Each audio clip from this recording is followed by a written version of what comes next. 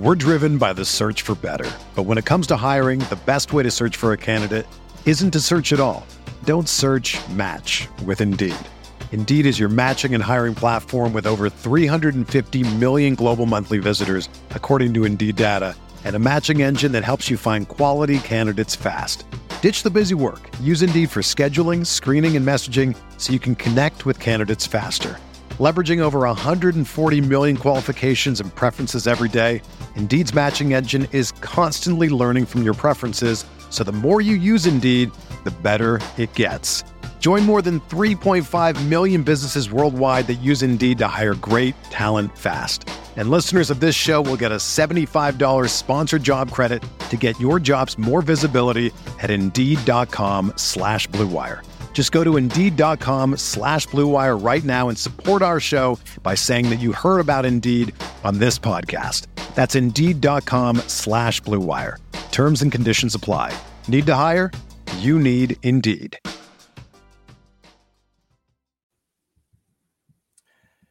NBA Eastern Conference win total over-under bets for all 15 teams coming up on the other side. You're listening to the RotoWire Fantasy Basketball Podcast.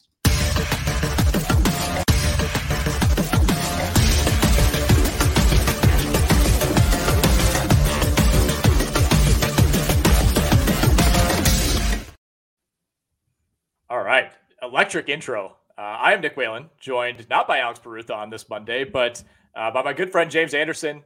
James, you and I have hosted a ton of podcasts together over the years. You do most of your work on the baseball side for us here at RotoWire, but you are deeply ingrained in the NBA as well. And this has got to be, our 6th or 7th year in a row now doing these NBA win total bets for each team? Yeah, that sounds about right. Definitely a really fun couple of episodes here. The lines are as hard as ever. I felt like there were just so many tough calls this year, as there always are, but excited to get into it with you. Yeah, we'll be doing the Eastern Conference today. We'll have a separate episode covering the Western Conference prior to opening night next week, so keep an eye out for that right here. You can find it live on Twitter, live on the RotoWire NBA YouTube page. Please make sure you like and subscribe there. You can find it in the RotoWire Fantasy Basketball podcast feed as well. You mentioned it overall, James. I feel like there are fewer teams that we could pick on this season compared to years past. Like for so long, I would just look at the Kings, auto under.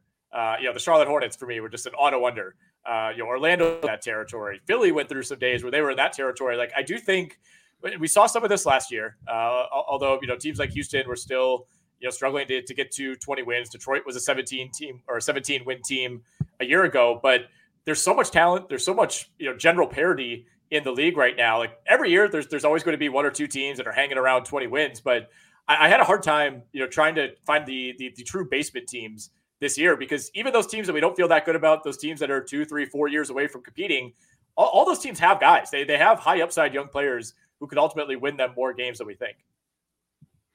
Yeah, and I think the flattening of the lottery odds and the play-in tournament have both really kind of worked as well as the NBA could have probably hoped in terms of just kind of curbing the straight up hardcore tanking.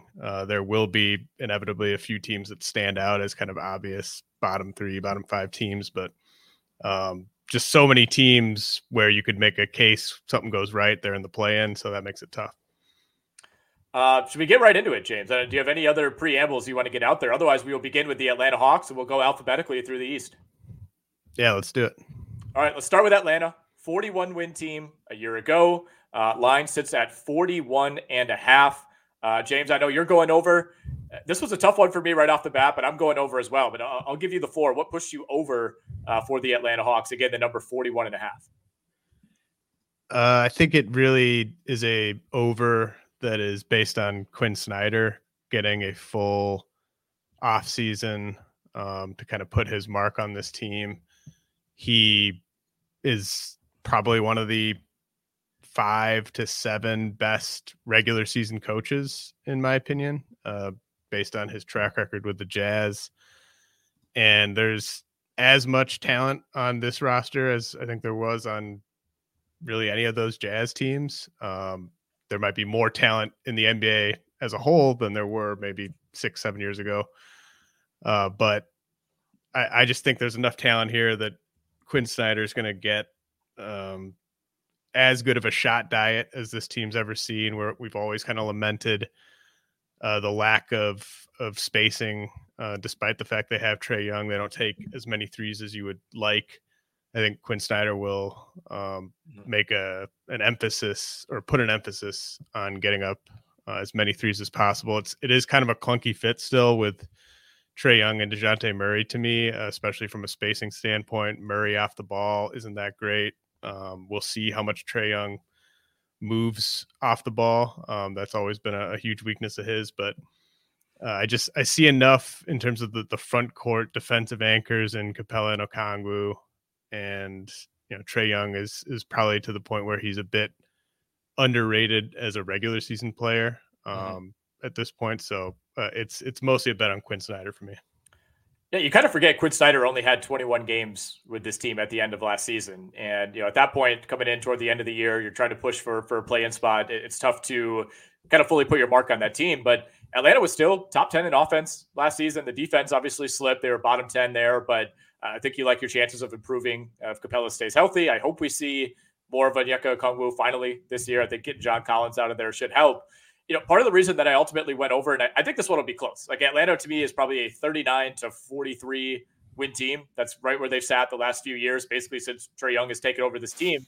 But Trae Young, like you said, he's a better regular season player than people realize. He's a better fantasy player than people realize. And part of the reason for that is he plays a ton of games, which doesn't really add up, with his stature. I mean, he's 6'3", 180.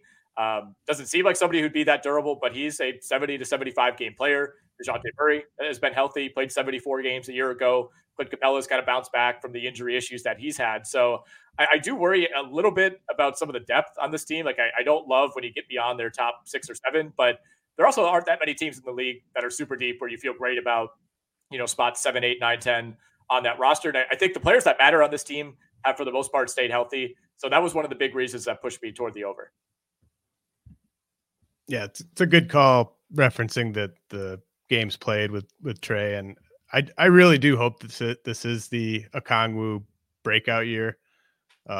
Capella is just, he's been good enough that he rightfully is still kind of gotten close to a full starter's workload. But I do think Okongwu, talent wise, is one of the best young defensive bigs in the league. Yeah, we'll get into this with some of the other teams probably as soon as we talk about the Celtics and the Milwaukee Bucks. But motivation is also a factor. I think you especially worry about those teams that are so focused on winning the finals.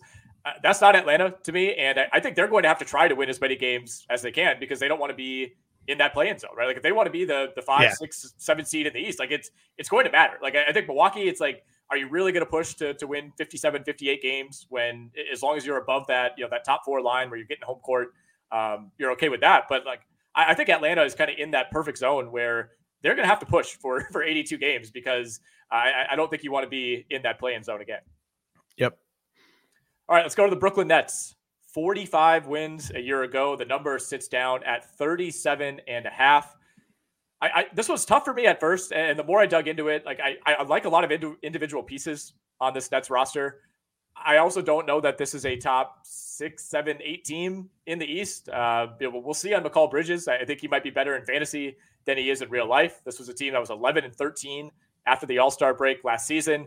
The Nets do owe their first-round pick to Houston. That was something that I had to take into consideration here, just because there's not a lot of outright motivation to tank. But I also don't think this team is bottom 3 in the Eastern Conference, where that would factor in all that much anyway.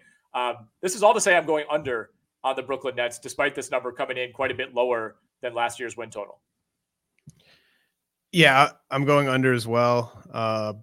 I'm with you on liking some of the pieces here, and I do think the Nets' future is fairly bright considering the amount of high-end talent that's gone out the door recently. And I especially like the way Bridges, Cam Johnson, and Claxton complement each other long-term in the front court. I think that's a really nice 3 through 5. Ben Simmons, it's kind of like, if he's bad, then they're paying max money to a guy who's not helping them win. But if he's playable, if he's good enough to deserve 28, 32 minutes a game, then whenever you have Simmons and Claxton out there together, you're playing two just absolute zeros from a shooting standpoint. Mm-hmm. And Johnson and Bridges are really good shooters, but I do think the spacing would become quite a bit of an issue there. So, all these teams are going to be trying their best to try to, make the playoffs, at worst, make the play-in. There's a lot of teams with similar talent to me in the East to the Nets, similar or superior talent. And I think the pieces just fit a bit more better, or a bit better for most of the other teams, really. Mm-hmm. This just doesn't seem like it's a roster, and it obviously wasn't. They kind of had to take back Simmons and the Harden deal and everything. It's not a roster that fits all that well, especially when you look at the backcourt.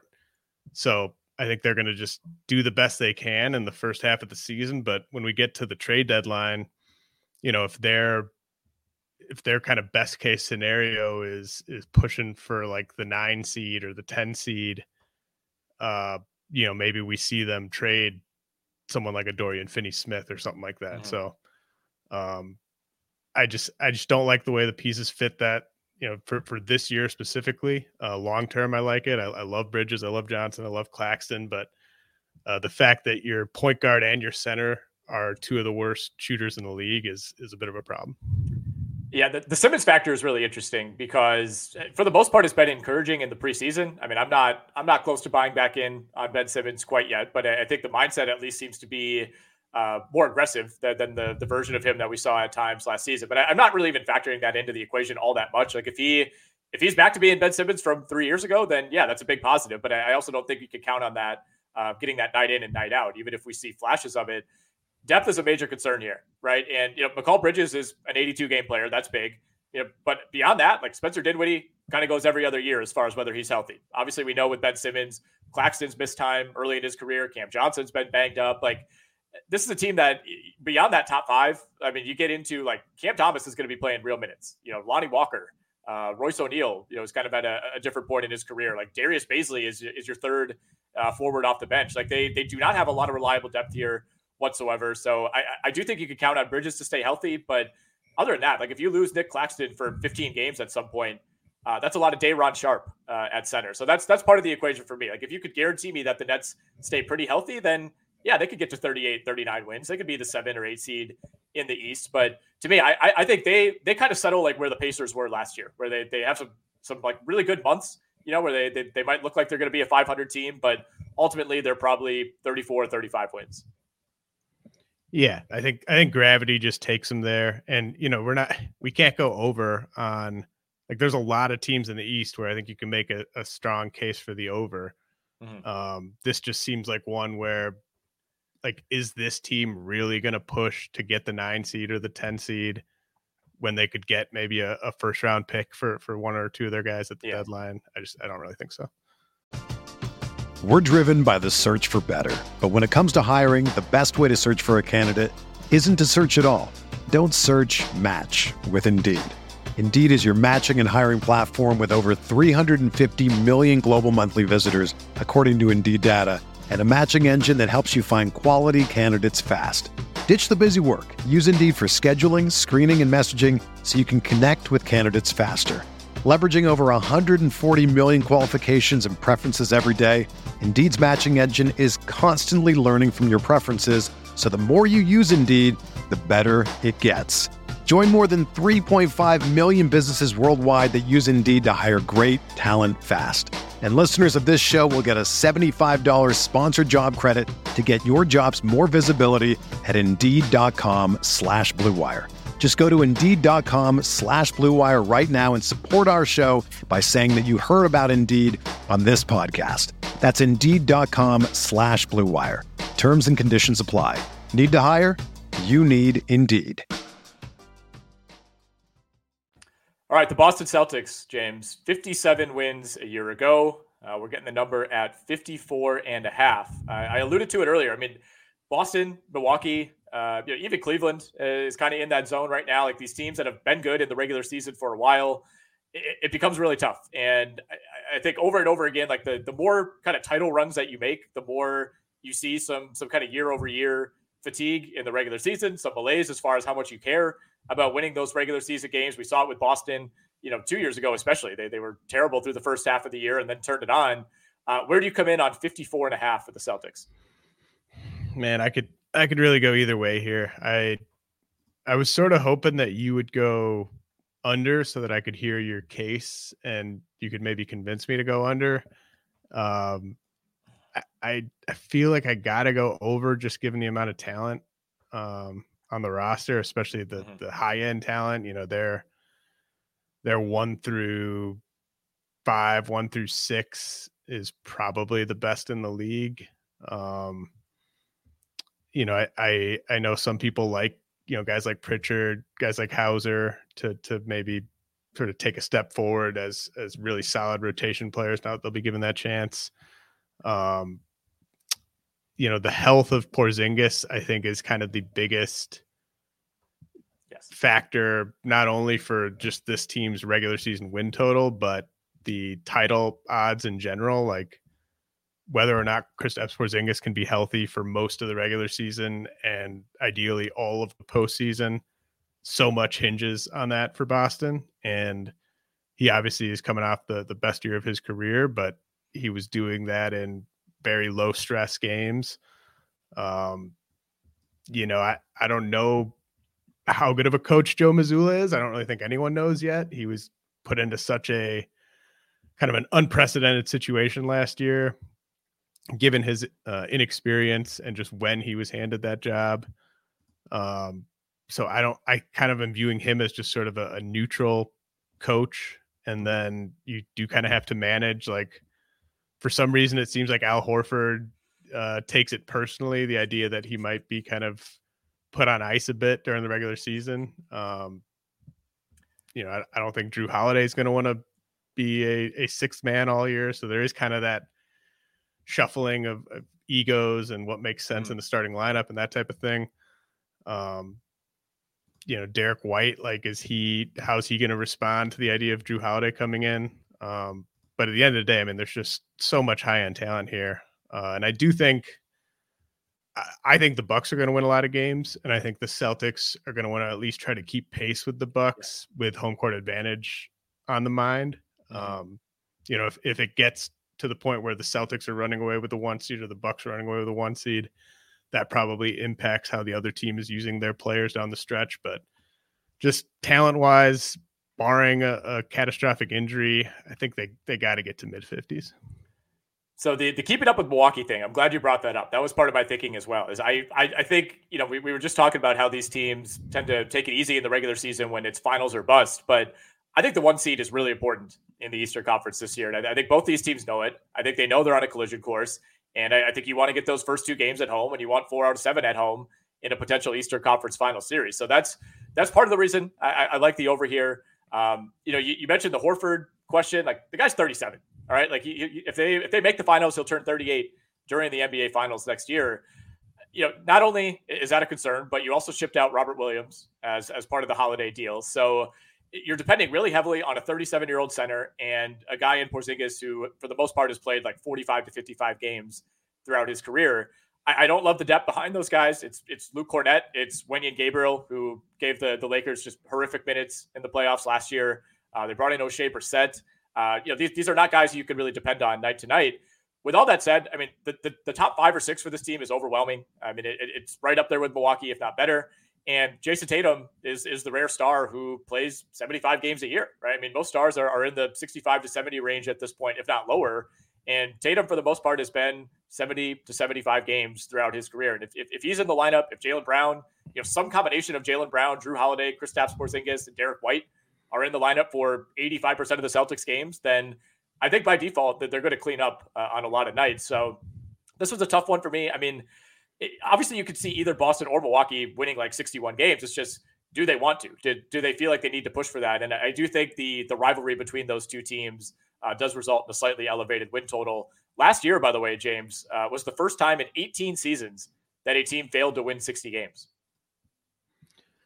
Yeah, I mean, I think that's just going to be kind of the new normal. Yeah. I could see the Celtics or the Bucks or maybe the Nuggets or maybe the Suns. Like if they just have a awesome season from a health standpoint, they have enough talent to get to 60 plus, but all it takes is really just any of their best players missing 25 games and it's kind of out the window. There's also just not that many freebies anymore, right? I mean, like last year you had Detroit, you felt like, all right, you're beating them 9 out of 10 times. Maybe Charlotte, but even like the second worst team in the East last year still won 27 games. Like you don't have these 2 or 3 bottom feeders who just feel like an automatic win for a team like Milwaukee or Boston. Yeah. Yep. All right, let's go to the Charlotte Hornets. Speaking of them, 27 wins a year ago. The number is up at 30.5. This was a pretty easy under for me, James.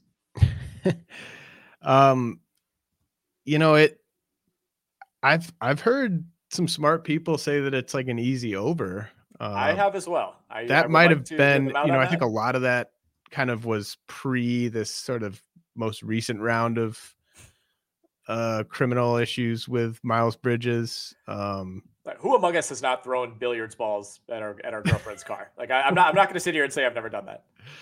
I mean, I'm kind of looking at this like I don't really expect him to play. I don't know. It's definitely, at best, it's up in the air, right? A lot of people are referencing how good they were a couple seasons ago during that Miles Bridges breakout year. But guys like Gordon Hayward are a couple years older, Terry Rozier a couple years older, LaMelo Ball. I just he's had stretches where he's been a big time driver of efficient offense, but I don't know. I don't know if I don't think he's that type of guy that just automatically lifts a bad roster to a certain level. I think he could kind of get dragged down on a bad roster because he's not necessarily making a ton of winning plays, especially on the defensive end. So I just don't know if you're getting much out of Hayward this year, given his track record. Rozier was pretty bad last year. Brandon Miller, even if he ends up having a great career, I don't think you should expect him to have like a better rookie season than maybe like Keegan Murray had last year or something like that. That might be like his ceiling in terms of just how much he's impacting winning. And, Mark Williams, I know people are excited about him, but is he actually going to be, a big positive in terms of wins and losses this year? I don't really see it. And again, we can't go over on all these teams. And I just think there's such a clear notch below, even the sort of teams like the Nets and the Bulls and the Pacers, that I just think by the time we get to February, there's going to be more incentive for them to be losing games than to be winning games at that point. And I think Steve Clifford's a good coach. But I don't think there's enough here on the roster for him to work with. I think the easy argument is, LaMelo Ball missed so much time last year. By default, if he plays 65, 70 games, that'll improve things. The Hornets were 13-23 with LaMelo in the lineup last season. I mean, that's basically a 29 win pace. So that puts you close to the 30.5. But I think people talk about him like they were, winning 60% of their games when he was in the lineup. Like you said, he drives efficient offense. He creates baskets in the half court. But I don't know that he's an overwhelmingly winning player at this point in his career. And I think health is a real concern. I mean, the ankle injury is something that he tweaked 2 separate times after the initial injury. Like, I don't think we could just pencil him back in for 75 games. I mean, the Miles Bridges thing, I don't know what's going to happen there. They seem to kind of be dragging their feet on that. I don't know if you're waiting for the league to step in, but that's not something that I want to put in my back pocket and say, all right, Miles Bridges is back now. That'll help. If he is back, that is big. And he's playing like himself from 2 years ago. That's a massive improvement for the Hornets, but I don't think we could count on that at this point in time. And if you take the Bridges thing away, like where did this team improve from last season? Other than expecting more games out of LaMelo Ball, like I'm completely 50-50 on whether Brandon Miller is going to have a great NBA career. I have no idea. Too early to say. He's not going to be a positive player in year one. Like I think you could say he'll have a bigger impact than Keegan Murray, but I think he'll put up better numbers, but he'll be a bigger negative. Like Keegan Murray's kind of a winning player just by virtue of who he is. Like Brandon Miller, the score first wing, like those guys are rarely, improving your wins in year one. Like those are guys who make a big impact later in their careers. But I think he's going to go through ups and downs. There's going to be obligation to play him. Right. And I think that might hurt them. Gordon Hayward, to me, a complete question mark. Anything you get out of him has to be viewed as a bonus. And then, beyond those guys, you start getting into some, again, really unreliable depth. That's a characteristic of these bottom 3 to 5 teams in each conference is, how much does Nick Smith play? How much does Cody Martin, who basically missed all of last season, is he back in the mix? Mark Williams, I'm kind of with you on him. Like, I think he's a neutral. I don't think he's a glaring positive by any means. I thought he was fine last year. Was about what you'd expect from a mid-first round pick, but not somebody that I see taking a massive step forward in year 2. Yeah, and again with Bridges, he's on a 1-year deal. If the Hornets are just kind of sick of this, that there's no sort of way that this could pay off for them by like sticking with this guy through all this. Like they don't get him next year on a team friendly deal. He's a free agent after the year. So I just think most things are pointing towards that just kind of ending. And I would love for LaMelo to just have a healthy season where he's great for fantasy and just doesn't really help the team win that much. But I do think it's worth just kind of pointing out. Yeah. Like, maybe we do have to kind of look at his durability, look at his bloodlines and all the issues Lonzo dealt with. It's just, you kind of need LaMelo to play like 72 games to have a shot at this over. All right, let's get to the Chicago Bulls. We got our first real disagreement here, James. You're going over on 37.5 wins for the Bulls. They were a 40-win team last year. I am taking the under. I will hear out your case first. Well, I just don't see any evidence that this front office is going to admit defeat on this core. Very fair. And as long as they just keep everyone on the roster all year, I think them winning 40 games last year with the amount of games Caruso played, Zach LaVine, it was kind of a tale of 2 seasons for him. They might get a better season on the whole from LaVine this year. I think DeRozan and Vucevic will be just, maybe a slightly less effective than they were last year, but I think they're still kind of post prime, and I like the Javon Carter addition for just when Caruso's off the floor, keeping that same level of defensive intensity. I think Billy Donovan is actually kind of a underrated coach. Just how good their defense was last year, given their personnel, is just kind of mind blowing. And Caruso had a big part in that, but I just think they are going to try to win as many games as possible. They have enough decent players to kind of get to around 500. You're not going to see this team wave the white flag and trade all of its good players midway through the year, I don't think. Fair point. I'm kind of thinking the opposite. I don't think they will fully admit defeat, but you got DeRozan on an expiring deal. And what does this team have to be at the trade deadline for them to justify not at least exploring a trade for DeMar DeRozan? And you're right. History suggests that they will probably stand pat and win like 41 games and get swept out of the first round. I understand that, but I think there's going to be some pressure to move on from him specifically. Maybe not so much Vucevic or LaVine. DeRozan is kind of the obvious guy for me. And I think you take him away from this team and it gets pretty shallow pretty quick. I'm also looking at, Vucevic played 82 games last year. He was one of only 3 players to start all 82. That was the most he's ever played in his career. Zach LaVine played 77 games last season, far and away the most that he's played in any of the last 3 or 4 years. So I think you're totally right. Caruso had terrible health luck all year. I think he'll give them more, and that's going to help defensively. But I also think Zach LaVine probably plays fewer than 70 games. That's what history would suggest. Vucevic has been mostly healthy, but again, probably doesn't get to 82. And I don't love a lot of the depth here. They're still hanging on to Kobe White. Ayo Dosunmu, he's shown some flashes here and there, but felt like he kind of lost a little bit of steam last season. At forward, I'm not a huge Patrick Williams guy. I know people are still waiting on the Kawhi Leonard breakout. Maybe this is the year.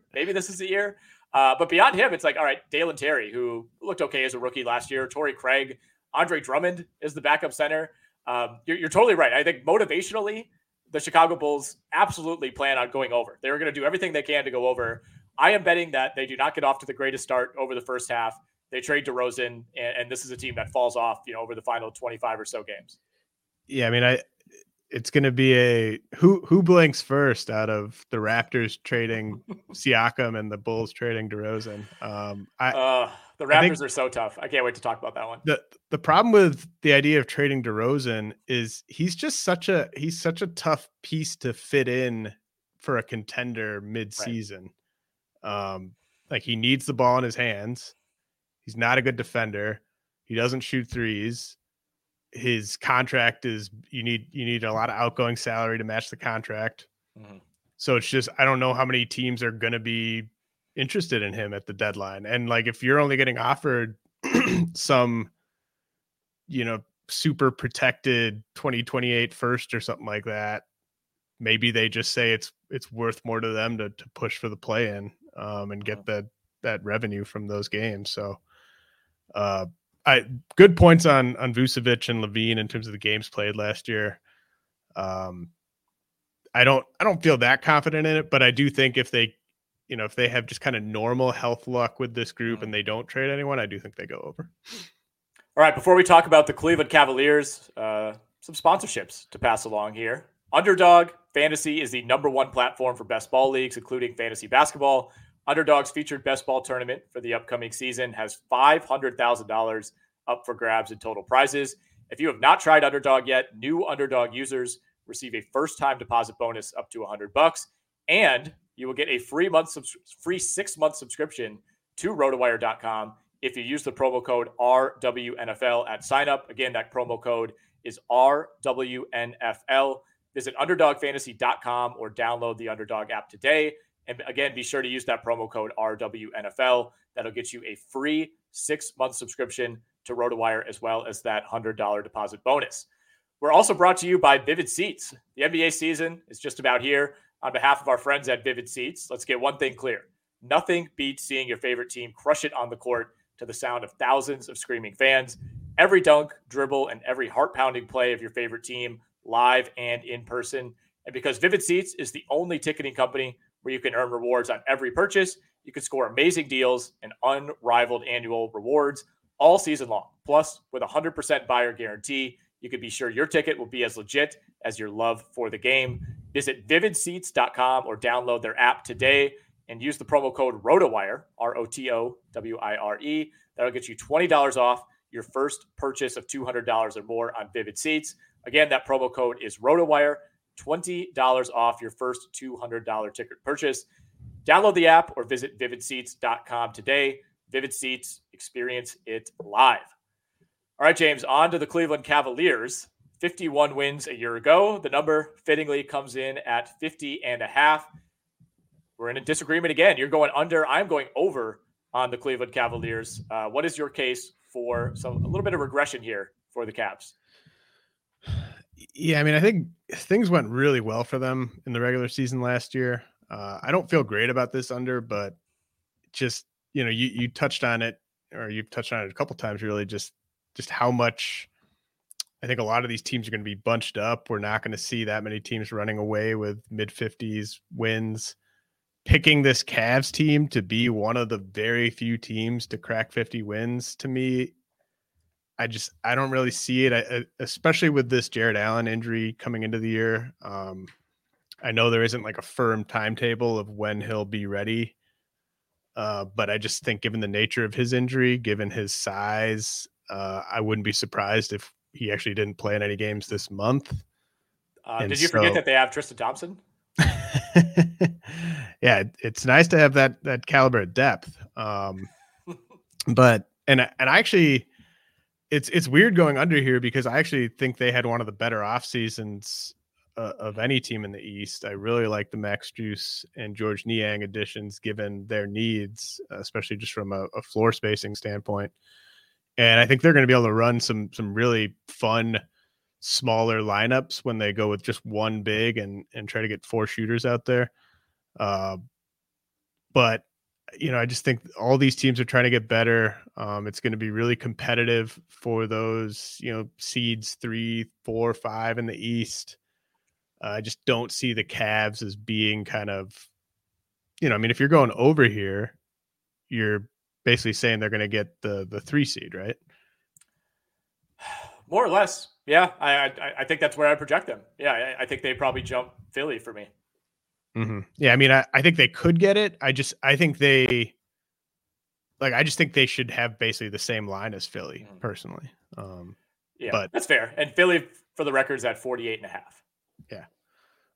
I don't love this under, but I think it's a lot for me to just say, yeah, this is definitely a 50 plus win team. Yeah, you said what concerns me, which is that it felt like a lot of things went their way last season, especially during the regular season. Hitting the ground running like they did. They were 8-1 to start the year with Donovan Mitchell. But at the same time, like I felt like they were healthier than they were. Like Mitchell, Garland, Jared Allen, those guys all played fewer than 70 games, and maybe that's just how it is in the modern NBA. Like 68 games is kind of the new 76 games in a lot of ways. So I don't know that those guys have a ton of upward mobility, but like Garland was dealing with that eye thing on and off early on. Like I think he should be in a better spot to begin this year. And I don't know that adding Max Strus and George Niang really changes the bottom line for the Cavs. I don't think that they were those two guys away from like contending for the title last year, but I also think those two guys make you a much better regular season team. And I think this is still a team that is kind of young enough in its run as a pseudo contender here that they care about the regular season. And if they could push Milwaukee or Boston for the 2 seed, they're absolutely going to do it. If they could pass Philly for the 3 seed, I think that's something that would be an organizational goal. So I don't worry too much about the Cavs, pulling back as the year goes along. I think this is a team that's built to be really, really good in the regular season and probably flame out against a team like Boston or Milwaukee in the second or third round of the NBA playoffs. But I don't really see a ton of holes on this roster other than the Jared Allen thing. And if that's something that drags into, late November, then yeah, you're going to have some problems there. Yeah. I wonder if maybe they do a bit more kind of experimenting during the regular season with this group than they did last year. Because, when they got embarrassed in the playoffs, I would think they're going to be using the regular season to try to get ready for the playoffs. Last year it was sort of that, it was kind of like a honeymoon type of season where it was just like, man, this is a ton of fun. Think how great we're going to be in a couple of years, that type of thing. They can't have that type of an exit this year again in the first round. So maybe they do some different stuff with the lineup during the regular season where winning every single game isn't quite as important. But, I think it's good to point out those guys did miss more time than you might realize. But I really do think like just the Max Strus addition, like, and who knows what he looks like away from Miami.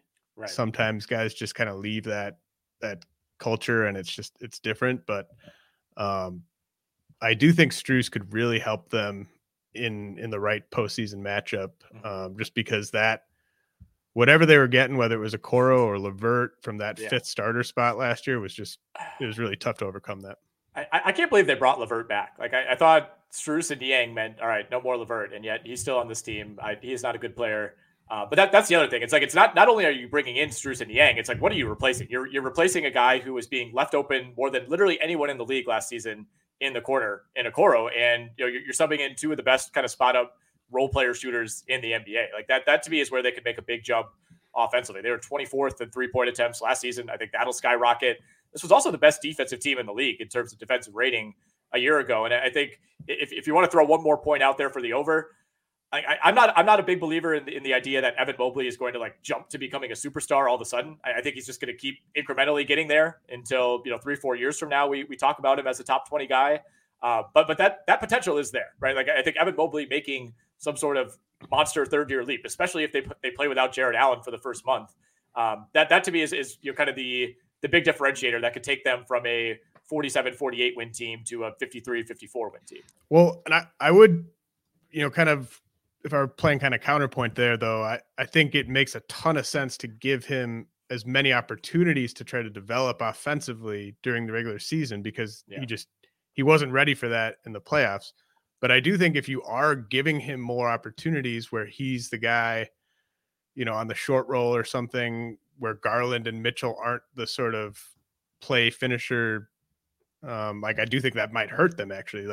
While you're developing Mobley's offensive game, it might not show up in a positive way in the wins and loss column.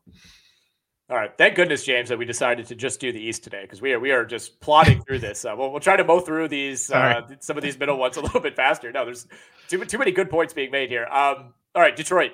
The Detroit Pistons, 17 wins a year ago. The number's all the way up at 27.5. Of course, the return of Cade Cunningham provides a big boost here for Detroit, but you and I are not buying it. We're both going under. Yeah, apologies to Shannon McEwen, but this was one of the easier ones for me in the East. I just don't think the roster makes any sense. You got why they have all these big men continues to elude me. I have no idea what the point of it is. You probably should only be playing one of them at a time, and yet you have significant resources tied up into four of them. And I just think that's a huge mess. I think anytime you're playing Isaiah Stewart at the 4 or Marvin Bagley at the 4, it's just going to be really ugly. Ausar Thompson and Jaden Ivey both have, debatably bright futures, but they're not going to help you win games this year. As a first-year player for Thompson, second-year player for Ivey. Alec Burks was one of their best players last year. I don't think he plays nearly as much this year for good reason, but that's going to hurt their effectiveness. And, the only way I could really see them going over here is if Cade Cunningham takes a big time leap, not into kind of like fringe all-star consideration, but like kind of he has to be on the all-star team consideration, because I just don't see any other way, just given how poorly the rest of these pieces fit. He would need to make like the SGA leap, right? And I think that's a lot to ask coming off of the injury, given who's around him. Like, this is such a strangely constructed team from top to bottom. Like, not only do you have like all these kind of castaways at center, but like Joe Harris is on this roster for some reason. Yeah, you mentioned Alec Burks. Like, Monty Morris is, I guess, technically your backup point guard. I know there's been some whispers about like, could they move him? Is he somebody that's even going to be a major rotation piece as they try to, make some sort of final judgment on Killian Hayes? It's a roster. I think there's going to be a lot of fun nights like watching this team. Like, I like a lot of these guys individually. I'm really excited about what Ausar Thompson could be. He's shown some flashes already in the preseason, but you're right. He's not going to be a winning player in year one. Very few rookies are, especially guys with his pedigree. Jaden Ivey might come off the bench. I don't know if that's a good or a bad thing. Bojan Bogdanovic is still on this team for some reason. I do think they're in a good position as far as being able to sell off some of these assets. Like, a lot of those veteran names that I mentioned probably aren't going to make it through the season on this team, and they'll be able to recoup some sort of value there. But yeah, I don't like how the pieces fit. I would like to see James Wiseman kind of get one last chance, but this is, for as bad as the Pistons are, a player like that, you want him to go to a rebuilding team. Like, he's like, they've already said like one of Bagley and Wiseman won't be in the rotation. It's like, okay, great. Like, that's for two reclamation projects. Like, that's a terrible idea. Isaiah Stewart in theory, is a better shooter than he's given credit for. He can kind of space the floor, but still not a great shooter. You have a complete non-shooter in Jalen Duren. You have somewhat of a non-shooter in Ausar Thompson. And even Cade Cunningham has not been a great three-point shooter in terms of percentage based on what we've seen from him when healthy. So I'm very high on Cade Cunningham. I understand why there's some optimism here with Detroit, but I think we're going to look back like a month into the season and be like, wow, this team is like 4-12 to begin the year, maybe even worse. Yeah, I think there's going to be a very clear push and pull here between Troy Weaver and Monty Williams, because Monty Williams coming in was an ownership decision, and they haven't gotten rid of Troy Weaver yet. But if Monty Williams just had free will to try to win as many games with this group as possible and not give any entitlement minutes to the young guys, I think they would get over here. But like Joe Harris, Alec Burks, Bogdanovic, really kind of not playing Wiseman and Bagley at all. Like, those are decisions that would help them win games, but they might trade half of those veterans that could help them win games this year. So it's just going to be kind of a transition year for this club. Indiana Pacers, 35 wins a year ago. Number is 38.5. I don't feel great about this one, but the more I thought about it, I had to go over. I think most of that is rooted in Tyrese Halliburton playing more games. They were on a 41 win pace with Tyrese Halliburton in the lineup last season. Not sweeping changes to this roster year over year, but I think bringing in Bruce Brown, he's a winning player, somebody who can help you win in the regular season and the postseason. I do have still some questions up front because you can always pencil Miles Turner in, to miss a month at some point, and they still don't have a ton of great depth behind him. But you bring in Obi Toppin, Jarris Walker should be a relatively high floor rookie as far as those guys go up front. So, Pacers to me are still very much in the play-in zone. I don't think they're going to blow this one out of the water, but as long as Tyrese Halliburton stays healthy, I think they can do enough to approach 40 wins. Yeah, this is a good line from Vegas, 38.5. Because I just love the way this roster fits for the most part. I think it's going to be greater than the sum of its parts, in part because of how much Halliburton makes everyone around him better. Having Obi Toppin and Miles Turner together, that's just such a perfect fit for Toppin to be able to be effective in his role. Having a guy that can stretch out at the 5 and protect the rim, that's just exactly what Obi Toppin needs to be able to be a 30-minute a game type of guy. And I think just having Turner and Toppin there to catch lobs from Halliburton, I just think it's going to be a lot of easy buckets. I love the Bruce Brown addition. Rick Carlisle's still a really good coach. They are going to be pushing. I don't think this is a team that wants to get a top 10 pick. I think this is a team that wants that experience in the play-in tournament. And when they had Halliburton healthy last year, they were on pace to really, kind of be a 500 team basically. So I think the moves they made, Halliburton might take another small leap this year. You have the Buddy Hield issue. I think his spacing is huge for this team, but they might move on from him. Benedict Mathurin was really kind of brutal over the final 4 months last year. So if he's just getting 30 minutes a game, even if he's being a negative player, that could hurt them. But I love Halliburton. I love the way the pieces fit here. Too much to not go over. Yeah, the Buddy Hield thing does actually worry me, and I know that doesn't seem like it should be that big of a deal, but they don't have a ton of shooting outside of Buddy Hield. Mathurin would love to be that guy. He's not nearly as efficient. He's more of an on-ball type of threat. We'll see on Obi Toppin, and of course, again, Miles Turner has to stay mostly healthy. I mean, this was a bottom 5 defense last year. They were also the worst defensive rebounding team in the NBA. And I guess Obi Toppin in theory helps that. I guess Jarris Walker kind of helps that, but I don't know that they really did a whole lot to address that situation. It totally depends on the return with Buddy Hield. If you're bringing back some decent veteran pieces, great. If you're trading him for a protected first round pick, that doesn't really help you at all. It's a pretty big loss. I actually just looked this up for an article I was working on yesterday. Since Buddy Hield entered the league, he has played the most games by 25 more than anybody else, and he's second in total made threes since the start of the 2016-17 season. So I think every year he's super underrated in fantasy. He's always kind of a secondary guy, but he's been super healthy, super reliable, and really, really effective from 3. So if they do end up moving on from him, that is something that would change the calculus for me. But either way, organizational mandate, winning head coach who has no interest in tanking this season. We like the over on 38.5 for Indiana. All right, we got Miami, Milwaukee, the Knicks, Orlando, Philly, Toronto, and Washington left. So we'll try to buzz through the rest of these. Miami, 44 wins a year ago.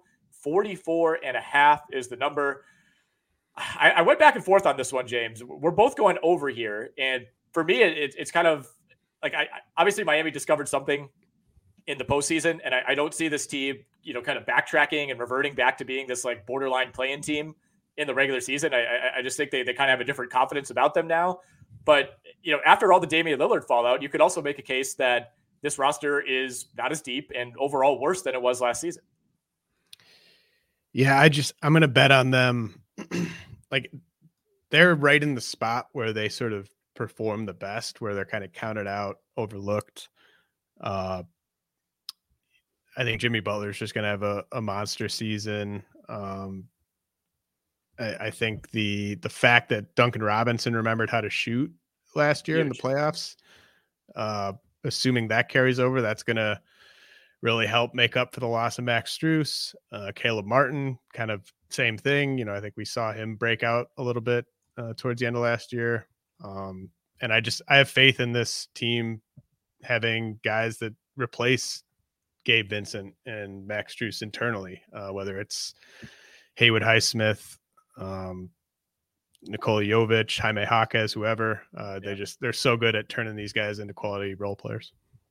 Well, I think Caleb Martin has to be talked about too. And, it was somewhat of a Cinderella run, it felt like, in the playoffs, but I think there has to be some carryover there. And if you're basically asking him to just be a Max Strus, Gabe Vincent level player, I think that's in the cards. So they kind of have this natural draft and develop system where it's just kind of a next man up. And, I thought about motivation in the regular season, like a team that's made a couple finals runs. Jimmy Butler's never a guy who's given you 75 games in the regular season, but for this win total to be sitting at 44.5, you don't want to go too far below that, right? Like, this is still a team that doesn't want to be in the play-in. Maybe they don't care if they're the 3 seed versus the 6 seed, but if you start making the case for why they're going to go under 44.5, then you're basically saying this team is in grave danger of being in the play-in. So I think there might be more of a push in the regular season this year than there was last year, just to avoid that fate. Yeah, I definitely agree. I think they finished top 6, and I think they keep their foot on the gas all season. The Milwaukee Bucks, 58 wins a year ago, 53.5 is the number. So they're coming in just a bit below the Celtics, who are at 54.5. I really wanted to go under on one of these, James. I just couldn't quite get there. And again, a lot of the same things that we brought up with Boston as far as wanting to keep pace with each other, I think those apply to Milwaukee as well. Obviously, we could say this about any team, especially the elite teams. If Giannis misses 40 games, then yeah, they're going to have trouble. Same with Damian Lillard, same with Chris Middleton. But if we're kind of assuming average health for all teams here, I think the Bucks do enough and get into I don't think they get to 60, but I think they get to 55 to 58. Yeah, I mean, I wouldn't rule out 60. I could see this team going on like a 15-game win streak or something like that at some point during the season. I just think changing out the coach, Budenholzer was a great regular season coach, but I just think this team's going to be really kind of invigorated by having the new voice. Obviously, Giannis had a big thing, or had a big part in picking Griffin as the coach. But he's so excited. I think the combination of him and Lillard, they're just going to win so many games by blowout and be able to rest guys like Chris Middleton and Giannis without having to sit them. I just think it's going to be they could have the number 1 offense in the league this year. And then I think just regular season wise, the types of flaws that we're pointing to with the defensive, especially the backcourt and the wing, those could pop up in a big way against the Celtics in a playoff series. But I don't think those are issues that are really going to show up in the regular season, especially when you have Brooke and Giannis back there. I think Jay Crowder's really motivated. I think Pat Connaughton's really motivated. I think Malik Beasley's really motivated. So I think this is going to be a monster regular season team. Yeah, the one player who does worry me health-wise is Lopez. And again, we can make that case for any player around the league. But, I think last year was the absolute best-case scenario as far as a big man in his mid to late 30s coming off of back surgery and giving you 78 games. I don't think you can count on that again. And if Brook Lopez plays 50 games, then there might be some trouble. Now, they did add a little bit of depth. I think they can survive, weeks at a time without Brook Lopez. Obviously, if it's something bigger, that's going to be an issue. But I don't really have a problem with the depth that Milwaukee swapped out in order to get Lillard. I think you make that deal 100 out of 100 times. Malik Beasley, we'll see. I think he's actually going to be a good fit. Obviously flamed out with the Lakers, kind of lost his ability to shoot in the postseason, but I think they're just going to ask him to do one thing, and that is hit wide open threes in the corner, and he's pretty capable of doing that. You're right on Jay Crowder.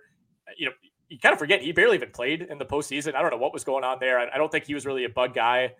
There's actually a good piece last week in the Journal Sentinel. I think it was Jim Oswarski just wrote about the different feel that this team had. And there's a quote from Jay Crowder who, in so many words was like, yeah, this is way better than last year. He basically said there was no competition. I think he described it as a country club atmosphere. at practice where guys weren't pushing each other. There's kind of a lot of coasting and a lot of emphasis on the games as opposed to promoting that competition in practice. And the Oswarski piece had like 4 or 5 quotes, and you could tell like guys are refocused, guys are hyped, and you can only read so far into that. But I think if this team just has average health this season, then they could easily be a 60-61 win team. Yep. All right, 5 more. The New York Knicks, 45.5 is the number. They were a 47 win team last year. I was a little surprised to look this up, James. According to their Pythagorean win-loss, they were actually 1 win below what they were expected to be. So Pythagorean says they were a 48 win team. They won 47. This was actually one of my easier overs. I don't really see the case for why they take a step back unless you want to make the injury case. But this is also a team that is kind of built around guys who play a ton of games, like Jalen Brunson, very healthy. Julius Randle has been one of the healthiest players in terms of total games played throughout his entire career. Same with RJ Barrett. Obviously, they did not make a big splashy addition, unless you want to count Dante DiVincenzo. But I have a hard time seeing why they can't replicate what they did in the regular season last year. Yeah, it wasn't as easy for me. Julius Randle he seems to be kind of an every other year kind of guy. So if he has the same type of regression he had after that 2020 season, that could be a way that they go under. But man, I mean, I think they just have so much quality depth, especially in the backcourt and on the wing. And Mitchell Robinson is a really, really solid. Just the way he impacts rebounding on both ends is huge. The fact that Tom Thibodeau is going to play these guys as many minutes as he can points towards them going over as well. So yeah, I felt I had to go over. I do kind of have, I don't know, like a gut feeling that something could go under here, just given how many good teams there are in the East and how competitive it's going to be. But I do think on paper, it's tough to make a strong case for the under. I think this team is just built to win regular season games. They still have they have a very defined ceiling to me. I don't consider them even a dark horse title contender, but I think this team is, and much like the Cavs, they're going to push for regular season wins. Like I think, if the Knicks have a chance to win 50 games, I mean, that would be massive for them. And I don't know if they quite get to that level, but I think winning in the regular season does matter to this franchise. It certainly matters to Tom Thibodeau. And again, every player at the top of their rotation has been highly durable, which matters a ton when you're just talking about regular season wins. The question to me is, can they actually become a good defensive team? Because I think they were 3rd in offense, 19th in defense. That is not emblematic of a typical Tibbs team. And I think getting a full season of Josh Hart will help, but he can't single-handedly, drag you into the top 10. So I'm interested to see if they can actually, become even a top 15 defensive team after what we saw last year. Yeah, I mean, I think having Obi Toppin out of there probably helps in that respect a little bit as well. There's kind of a clear front court hierarchy. But yeah, I mean, it is a little surprising. I mean, maybe Grimes plays even more and that helps defensively. Yeah. You would expect them to be closer to just kind of like mid-pack, right, or maybe even a little bit higher than mid-pack defensively. All right, the Orlando Magic, James, 34 wins a year ago, 37.5 is the number, also known as 37.5. We're both going under on this one. I wish there was some more dissension, and we'll get to a couple where we're going head-to-head down the stretch here, but I'm not quite buying it with Orlando. I understand the reasoning. I understand the rationale, but I feel like Orlando is just kind of like a slightly more advanced version of the Pistons to me. Yeah, I mean, I think the roster makes quite a bit more sense to me than the Pistons roster, but I see your point. Like, I don't think this is sort of Thunder East or anything like that in terms of a young nucleus or anything. And part of the problem is just the guard play is so shaky. Guys like Franz Wagner and Paulo Banchero just don't get put in enough positions to succeed regularly enough to kind of get the most out of those guys. Fultz is, he's good for what he is, but really hurts your spacing. Cole Anthony's good for what he is, but really hurts your defense. I just, Jalen Suggs, Anthony Black, like both going to be pretty massive negatives on offense. I don't think the talent is here, just given how competitive everything's going to be. Like I love Banchero, I love Wagner, and I think Wendell Carter is a really nice center to pair with those guys. But, they kind of remind me a little bit of the Nets, actually. Where I like the front court. I like the way the front court fits long term, but I just have so many questions about the back court. And I think the back court's going to kind of hold back the rest of the team. Yeah, it makes sense. They have the same number as the Nets. The thing that kind of held me back a little bit is the Banchero factor. It's like coming off of Team USA. Like if he takes a huge leap, then this team could easily get to 40 wins. Like I think he could be that good and that dominant, but I don't love the rest of the roster. Again, like Fultz, it feels like Fultz is playing a lot better than he was because he is, but he's still basically a 30% shooter at best from three. That does hurt you. We'll see on Jalen Suggs. I mean, he's been hurt. He hasn't been a great shooter at all either. I mean, he's struggling to even get close to 40% from the field, let alone from three. So I kind of view it as like a 2.5 man team with Banchero, Wagner, and then Wendell Carter, who's I like what he's been so far, but he's also a 57 game player. Basically, like every year he's had some sort of injury that wipes him out for 20 to 25 games, and they don't have a ton of depth behind him. I don't really consider Jonathan Isaac to be anything. I mean, whatever games you get from him is a bonus. Their big addition this offseason was Joe Ingles. I thought he was terrible for the Bucks and looked pretty washed up, so I'm not sure he really brings much. And then, you add two more young pieces in Anthony Black and Jet Howard. Jury's out. No idea if those guys will be good. I don't think either of them make a overwhelmingly positive impact in year one. No, I don't think so. I think this team eventually is going to need to find a way to get like a real high level guard in there, whether they're picking high in the draft and get the right guy, or they trade some pieces and future picks for a guy or something like that. The roster is incomplete right now. The Philadelphia 76ers, James, 54 wins last year, 48.5 is the number this year. You're going over. I made a last-second switch to the under. I want to debate this one. But 5.5 wins lower, basically 6 wins, we'll say. They bring in Nick Nurse. I think some of the uncertainty around James Harden is certainly at play here. But where would this number have been for you to go under? Like, just getting that 6-win discount, that was enough? To go under, I think if it was like 50, this is actually one of the ones I feel best about in the East. Okay. So it would have to be probably 51.5, something like that for me to go under. I feel like there's like a possible implosion factor here where like, if things go wrong, things could go very wrong. I don't trust Nick Nurse explicitly, but I do think at his best he's a really good coach and a better coach probably than Doc Rivers, although Doc Rivers I think gets underrated as a regular season coach. But honestly, I would go over here if you just told me they were sending James Harden home for the year. I think the only way the Harden thing specifically takes this under is if he's just costing them games on purpose in an effort to get out of there, which I wouldn't rule out, but there's just so much incentive for this team to put together a competent season where they've got home court advantage in the first round. They got to keep Joel Embiid happy.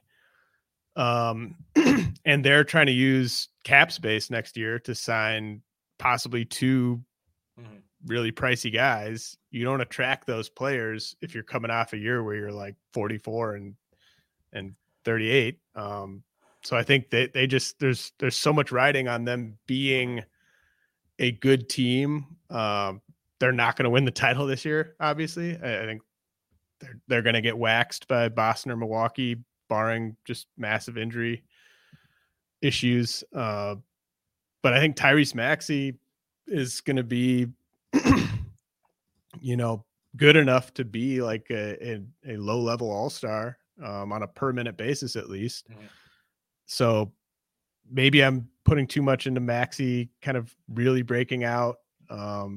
Maybe I'm putting a little too much into just the internal incentives here, but like, think how pissed off Joel Embiid's going to be if he stays, he's obviously going to miss some time, but if you just kind of have normal Joel Embiid health and this team goes under this, he's not going to be very happy heading into next offseason.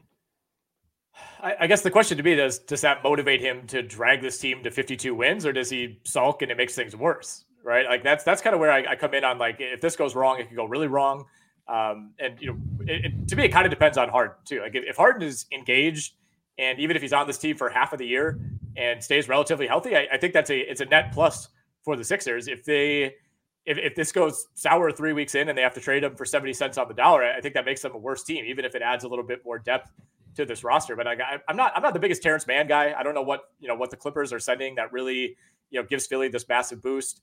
Health wise, you're always going to worry about Embiid. That's part of it for me too. It's like 66 games last year, winning the MVP. That was kind of a best case season for me. Like I don't see him going up another level in terms of games played or in terms of production.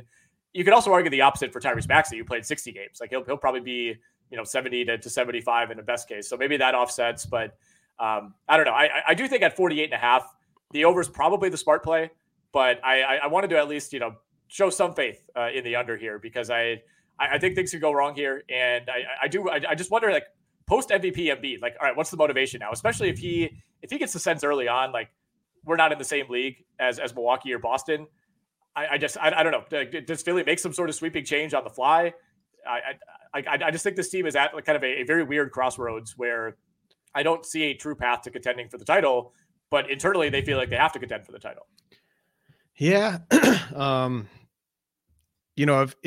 If Embiid were to get, like, say he missed 18 games at some point in the first half of the season, then things could really kind of swing in that direction where, you're just, the writing's clearly on the wall. This is going to be kind of a lost season anyway.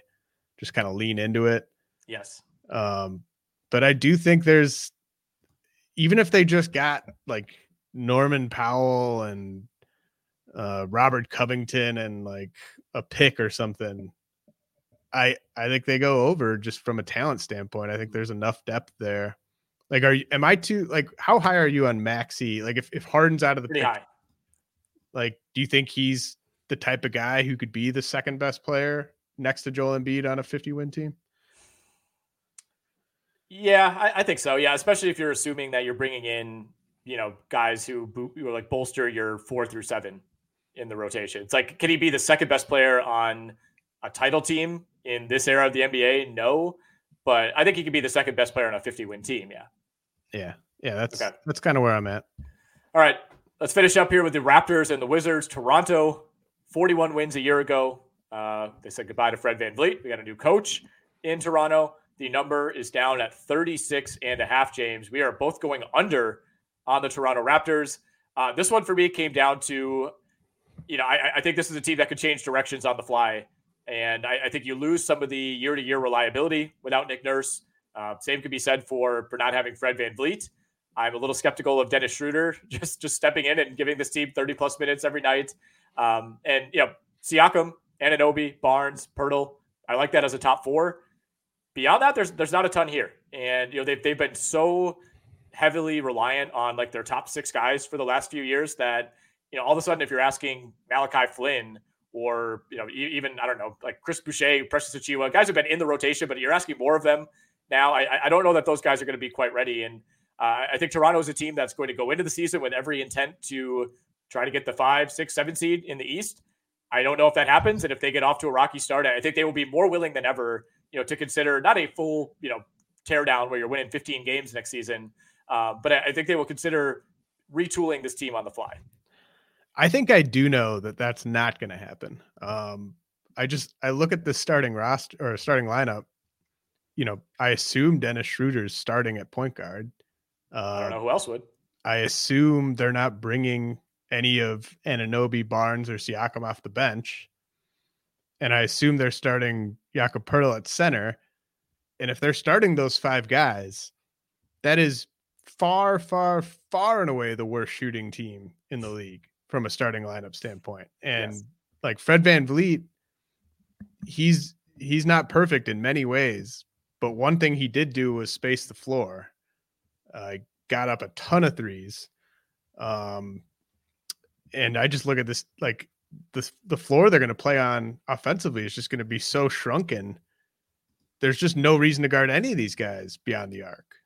And if Dennis Schroeder is like some combination of Dennis Schroeder, Scotty Barnes, Pascal Siakam as your lead ball handler with a shrunken floor and no spacing, it's just going to be really, really ugly to me offensively. I mean, I know it was last year and they still went over this, but like, I think just losing Van Vliet is really going to just hurt the spacing for the starting lineup. Obviously, Gary Trent can shoot. Grady Dick can shoot. Those guys are probably going to be negative defenders when they're out there. I don't think Masai Ujiri has a good plan here. If they trade Pascal Siakam, I assume they're getting less talent in the door to help this year's team. Mm-hmm. If they don't trade Pascal Siakam, I think the players might even kind of give up on this team when you just keep running it back without upgrading the roster and you keep getting the same results. It's kind of like, what are you doing? Like, I don't see OG Anunoby being happy 50 games into this season. Pascal Siakam's going to be trying so hard to make an all-NBA team to try to qualify for the Supermax. He's probably going to be doing that at the expense of what Scotty Barnes wants to do and what OG Anunoby wants to do. I think it's going to be a mess. I think you're right. I think the Raptors have got the benefit of the doubt because of how well they've been managed. And I think letting Van Vliet go and just not really replacing him with anybody meaningful is we're going to see the effects of that immediately. Like Dennis Schroeder, fine backup, if you want to call him that. He should not be playing 30 to 35 minutes like he very well could be for this team. I will say that the Raptors do owe a protected first-round pick to the Jazz, top 10 protected. So I think initially there will be some motivation to avoid that, but top 10 protected is a lot different than top 2 protected, right? Like you can pretty much guarantee that you're keeping that pick if you're bad enough. So the thing is, like, if things aren't going well, like they want to make sure they're not only in the bottom 10, but you want to be in like the bottom 5 or 6 to make sure that the odds are in your favor for keeping that pick. So I think that's a motivational point that could kind of go either way, depending on how those first 30, 40 games go. But it's hard for me to see the Raptors as a team that's 10 games above 500 at the 40-game mark. Yeah, I just think that the top 10 protected pick, it would be there's no way they have enough talent on this roster to be kind of comfortably over that bar to me around the trade deadline. This is one of my favorite bets, I think. Okay, glad we're on the same page there. Let's finish out with the Wizards. We're split on this one. Lowest number, I think, of any team this season, including the Western Conference, which again we'll get to on a later episode prior to opening night. Wizards won 35 games last year. The number, James, is all the way down at 23.5. You are going over. I will be taking the under on the Wizards. Yeah, so I think they have, I think it's right that they have the lowest over under in the conference. But maybe like I could see them winning more games than the Pistons. And I just think the lottery odds, there's not going to be enough of an incentive for them to do anything crazy to get under this. Like, I think that this is kind of like a 28 win team to me on paper. And I think if they win 28 games, they're still going to have a shot at the number 1 pick. Mm-hmm. And it kind of reminds me a little bit of like Utah last year, where everyone sort of knows what direction the franchise is headed. So everyone's just like, well, under, of course they're going to go under. But they've got like real NBA players all over this roster. Like, I think Tyus Jones is a really good caretaker. Like, he's not going to do anything that's going to drag you down. Always one of the best assist to turnover guys in the league. And then even when he's out of the game, like DeLon Wright's a solid backup point guard. I think Jordan Poole and Kyle Kuzma playing in games that mean absolutely nothing are going to have very solid statistical seasons. I think there's too much just rotation caliber players on this team to think that they're just going to be one of these all-time bad teams. Yeah, it's funny you bring up the Jazz thing, because that's exactly what gave me the most pause. It's like I was all over the Jazz under last year for basically the reasons that you laid out. And I do think there will definitely be a stretch this season, whether it's at the beginning of the year or in the middle of the season or toward the end, where we we see the Wizards play really well for like 3 weeks, and we say, yeah, there actually is a lot of talent on this team. Ultimately, though, over the course of 82 games, I still think this is, this right there with Detroit. I think Detroit actually might be worse, but I think both teams could finish under 20 wins. I actually went and looked back today over the last 15 years. Almost every year, there's been 2 or 3 teams that finish at 20 wins or less. 2006, 2007 was the last time that every single team in the league won more than 20 games. So, certainly Portland, Houston, San Antonio, they're all in this conversation as well. We're not just talking about the Eastern Conference, but I think this is for sure a bottom 3 roster. And again, there will be times where things click. I think having someone like Tyus Jones running the show is massive. You could do a lot worse than that for a team in their position, but like Kyle Kuzma, Jordan Poole, those guys as your top 2 options, that worries me a ton. How much do they try to play Bilal Coulibaly, who, I want to see what he is, but probably not going to be anything close to a winning player. A lot of their kind of late lottery, mid-first round picks have just kind of been blah so far. Johnny Davis, Corey Kispert, Denny Avdia, guys like that. And I think defensively, this team could be a disaster. Like I like Daniel Gafford as a shot blocker. Tyus Jones has always been a solid defender, but like the Poole Kuzma combination, dude, like I don't know, man. Like this is like it's like a throwback like duo that you would see in like 2008. Like a Corey Maggette and Caron Butler or something. Yeah, you make a lot of good points. I don't know. It doesn't strike me as just this incredibly incompetent roster that I typically associate with like a 20-win team. But yeah, no, I know. The point you made about just how rare it is to not have a team win fewer than 20 games, like to me, I think like the Pistons and the Trailblazers to me are the other 2 teams that are kind of in this mix. And yeah, I guess I wonder just how likely it is mathematically that, if no team wins more than say 55, 56 games. Yeah. I don't know. It's tough, but this is kind of I can't picture a Tyus Jones run team being a complete laughing stock, but I could picture make it through the season on the roster. That's the other thing. It's like there's teams are going to be calling Washington trying to pluck some of these guys. Yeah, that's a good point. I do think it's nice to have a guy like that on a rebuilding team just to make sure everyone's getting the ball in the right places and stuff like that. And you're doing a pretty good sell job here on the under. I wish all I it was. Say was Poole Kuzma. What's the over under, by the way, on Jordan Poole 40-point games?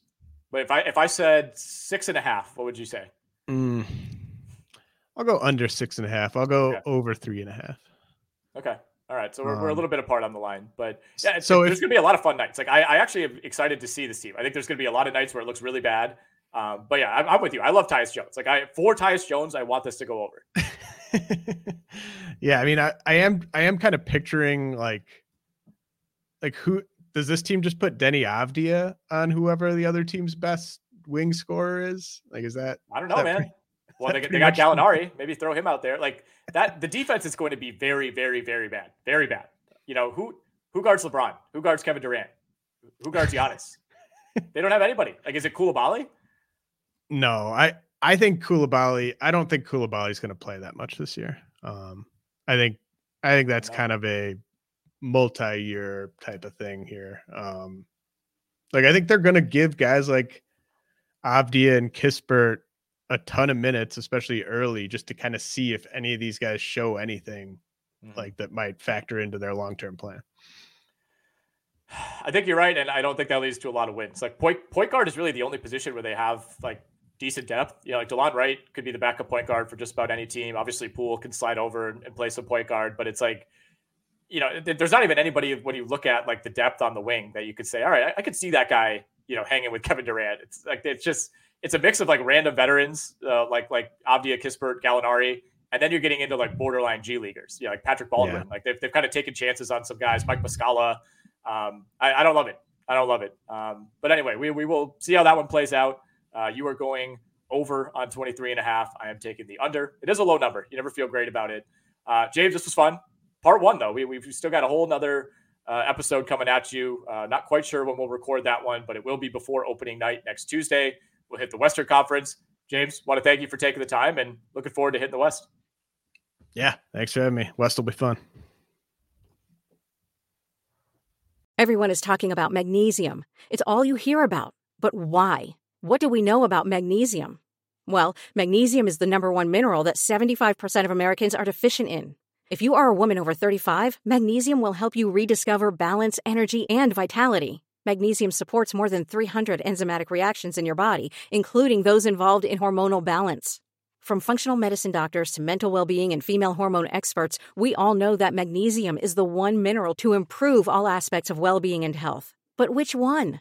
Magnesium Breakthrough from Bioptimizers, the trusted choice recommended by leading experts with 7 best-absorbed forms of magnesium to ensure your body receives the support it needs for overall well-being. Go to bioptimizers.com/balance today and use code BALANCE10 for 10% off. Support your journey to wellness at bioptimizers.com/balance. Magnesium Breakthrough from Bioptimizers, your foundation to optimal health and vitality.